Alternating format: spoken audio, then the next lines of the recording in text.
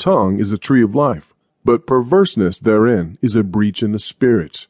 Proverbs 15:4. Sometimes we experience spiritual uplifting from prayer or a spiritual meeting. I have noticed that at times the aura of spiritual refreshing disappears faster than it was received. This leaves a sense of deep emptiness within. I have analyzed moments like this in my own life, and have found that wrong or untimely words spoken in our presence or even from our own mouths always causes a breach in our spirit. In Hebrew, the word perverseness means destructive, and thus indicates that someone has spoken something that destroys what had been received. A breach in the spirit is a crack in the cistern, and the water is wasted. Or as someone has said, if there's a crack in the lantern, the flame fizzles out even in the slightest wind. The 12 spies sent out by Moses to see what the promised land and the people were like all saw the same situation. Only 2 spoke hope. The other 10 could never enter the land promised to them because they had unbelief. Unbelief caused them to see things differently than Joshua and Caleb. Those 2 men saw through the eyes of God.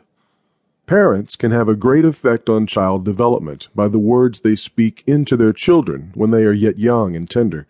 During this stage in a child's life, parents have this great responsibility of preparing good ground for good seed.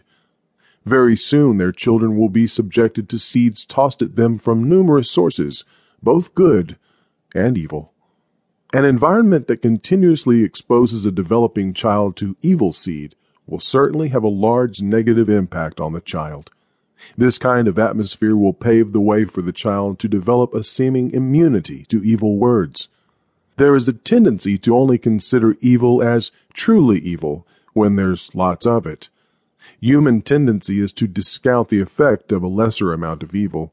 A lesser amount of evil seems to appeal to human nature and is often overlooked. Excuses are often made for small sins or evils. Truth is, whether there is a large or small amount, there is still only one source of evil. It is not the amount of evil, but the source of it that makes evil sinful. I always try to identify the source of evil, rather than considering how it might appeal to human nature. If Eve would have considered the source of the suggestion at the tree of knowledge in the Garden of Eden, the temptation might have completely vanished. She was spiritually gazing at the tree and not at the serpent. The tree appeared less evil. The source of this great evil was hidden. Her opinion and reasoning overlooked the source of the suggestion. After she reasoned, she yielded to Satan. One bite of sweet fruit brought utter damnation and ultimate eternal banishment from God. A seemingly small and inconsequential error, but oh, how great was that small error. The entire human race was thrown into the wrath of Almighty God to be judged, because all are now born into sin. We see that Eve's decision was a generational decision, a decision that has generational implications.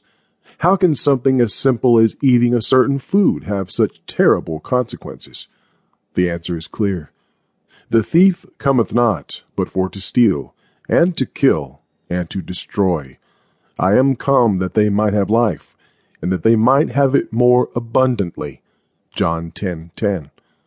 For if by one man's offense death reigned by one, much more they which receive abundance of grace and of the gift of righteousness shall reign in life by one.